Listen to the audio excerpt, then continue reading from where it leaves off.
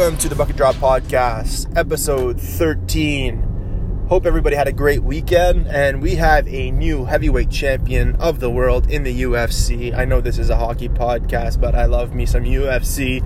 And Francis Ngannou becomes the third current African-born champion in the UFC. So I don't know if that made any sense the way I said that, but I think I heard that on the radio that there's three African-born or African descent champions right now, and that would be Francis Ngannou, Kamaru Usman, and must be Aljamain Sterling, because off the top of my head, those are the only three that I can think of. So it must be Aljamain. I'm not too sure of where he was born exactly, but so Africa representing in the UFC, and good for them, because they were talking about having a UFC in Africa, so this will only help those chances in that happening, with Francis Ngannou being a champion now. I lost some money on the fight, but at the same time, I'm happy that Ngannou is the champion, to be honest. Stipe, he's got to be one of the best heavyweights of all time, but it always seems to happen in the UFC. Once you get knocked out, not that your chin is gone, but I mean, you're getting knocked out by some heavy hands. This is the number one combat league or sport, the guys that you're fighting are your weight, and they are punching the hardest. And they're not boxing gloves. These are very thinly padded gloves. So, Daniel Cormier knocked out Stipe in their first fight. Obviously, there was a second fight, and then the trilogy in which Stipe became the ultimate champion. But I mean, it was domination by Stipe in those fights. And the last one, he actually KO'd Cormier. But Stipe was very, he was reluctant to throw yesterday. If you watch the fight, he was very tentative. And as soon as he found out that he was in a gunfight, when Ngannou knocked him, he hit him on the chin and his legs went out. He popped back up, and then he's like, okay, well, now I'm in a war, and started throwing hands. But the whole beginning of the fight, he was very, very tentative, and who can blame him? I mean, he's fighting the arguably the hardest hitter in UFC history. Like I said in my last podcast, he's got the record for, the punch power on that punch machine there at the bar. It wasn't in a bar that he did it, but just obviously, any normal human would be scared to go up against Francis Ngannou, and would probably not get into a gunfight right away. But I think Stipe was just too tentative, and obviously that comes with having been knocked out previously to Daniel Cormier, and now you got an absolute monster standing in front of you. So kind of happy that the new heavyweight in Francis Ngannou is that type of fighter that just goes for broke. He hasn't been knocked out himself yet. He fought some heavy-handed guys like Rosenstrike and a lot of guys. I mean, Alistair Overeem. He definitely earned his way back to the title shot. And I'm just like, sometimes the Stipe fights can be a little bit boring. So I'm happy to have a heavyweight that just goes in and throws bombs a la Chuck Liddell. And congratulations to Francis Ngannou, even though he doesn't listen to my Garage Sale podcast. And speaking of podcast, not Garage Sale podcast, a really good podcast that I like to listen to is the Coliseum Chronicles. Wow, I had trouble spitting that one out.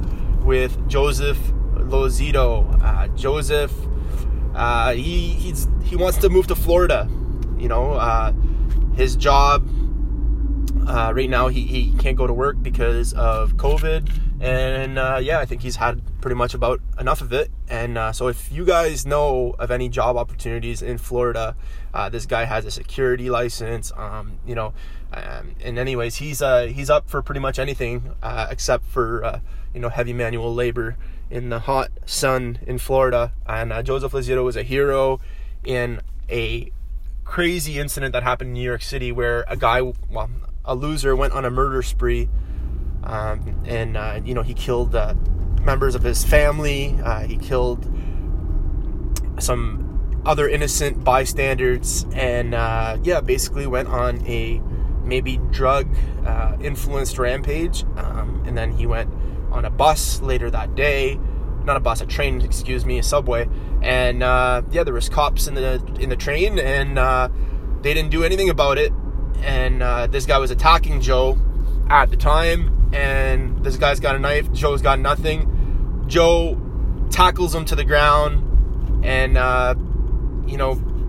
he got hurt in the process. I mean, the guy's got a knife. He's stabbing at him, flailing all over the place. Obviously, like I said, probably on drugs, like Joe was saying, because which normal human being does that, right? Just starts attacking citizens for no apparent reason. Thank God that guy's in jail now.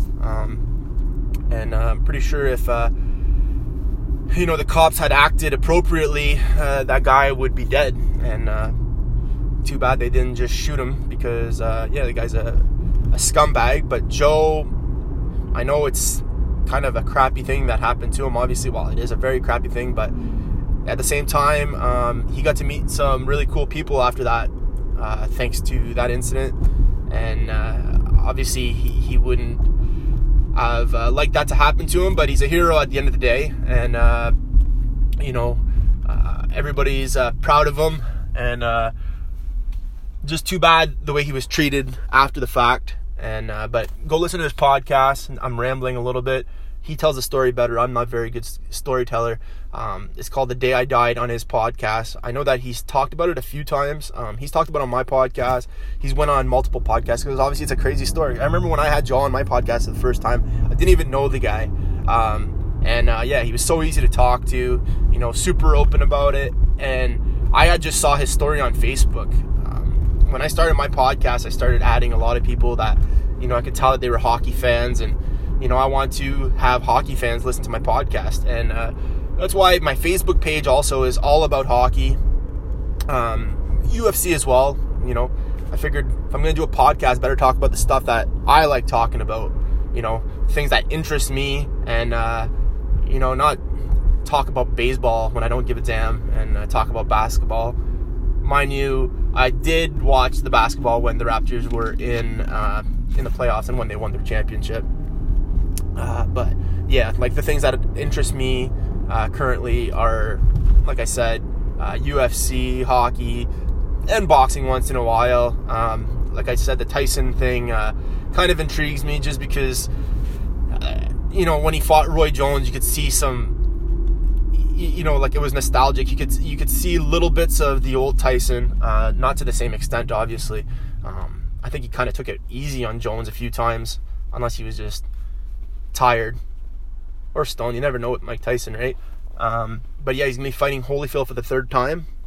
And I don't know if you could bet on it, like I said, because and I think it's happened in May or April. But the first Jones fight, to me, Tyson clearly won it, and then they called it a draw. So that's why I'm saying I don't think that you can bet on it. And I don't think I was very clear in the last podcast of which fight I was talking about. I wasn't talking about that you couldn't bet on the Holyfield and Tyson back in the day. I meant the Roy Jones Jr. fight with Mike Tyson. And another thing that I was completely wrong about on a previous podcast was I was talking about some UFC fighters and betting on it. And I was talking about Derek Brunson knocking out Anderson Silva, and that Anderson Silva was older. And anyways, I just completely confused two fighters. I was talking about, for some reason, I got confused with Derek Brunson and Uriah Hall. I think because they were both on the Tough show, like the Making the UFC show, the reality show. And I've watched so much UFC, and sometimes I've had a few beers, and sometimes I'm just tired. So was completely wrong the way I bet on that. I would have bet the same exact way because, Derek Brunson lost to Anderson Silva. So I was completely wrong in saying that it was actually Uriah Hall that had knocked out Anderson, the Spider Silva. So whatever. I would have bet the same way, but just want to clarify that I was completely wrong on that. I realized it after the fact. I'm like, yeah, what the hell am I talking about? It was Uriah Hall, and no homo, but Uriah Hall's a bit better looking than Derek Brunson with the blonde bleached hair. And the Toronto Maple Leafs winning in overtime against the Edmonton Oilers. Edmonton Oilers get a chance to redeem themselves tomorrow, and I think they will. So I'm going to bet on the Edmonton Oilers. But why would you listen to me? I've been a complete putz recently, and I lost $40 on Stipe. So maybe I'll bet the whole house on the Edmonton Oilers. I don't know. That's the way I bet. Usually in a comeback game, the opposite team wins. Look at the Stipe Miocic thing, right? He won the first one against Ngannou, and then Ngannou wins the second one. And then Montreal Canadiens versus the Ottawa Senators today postponed again. Kind of crappy, but I'm going to be working outside, so it doesn't really bother me. I think they will be playing on Tuesday, however. Montreal's been off for a little while. They picked up Eric Staal. I'm going to go with the Ottawa Senators to win that one. I think Montreal Canadiens are going to have to, get back dans le jeu a bit to get back to playing regular hockey, to whatever, you know what I mean. And finally, Tim Peel getting fired. I'm sure people have heard about this. Referee Tim Peel getting fired because he was mic'd up and basically said that we need a makeup call. So basically give the opposite team a penalty. And I'm sure this happened a lot in hockey, but this time he got caught and he gets fired, and rightfully so.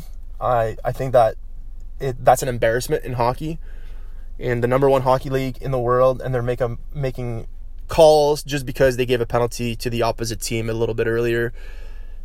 I understand it. They're human. Sometimes you make a bad call and you could see the replay and you're like, oh shit, that wasn't a call. But you can't ref like that.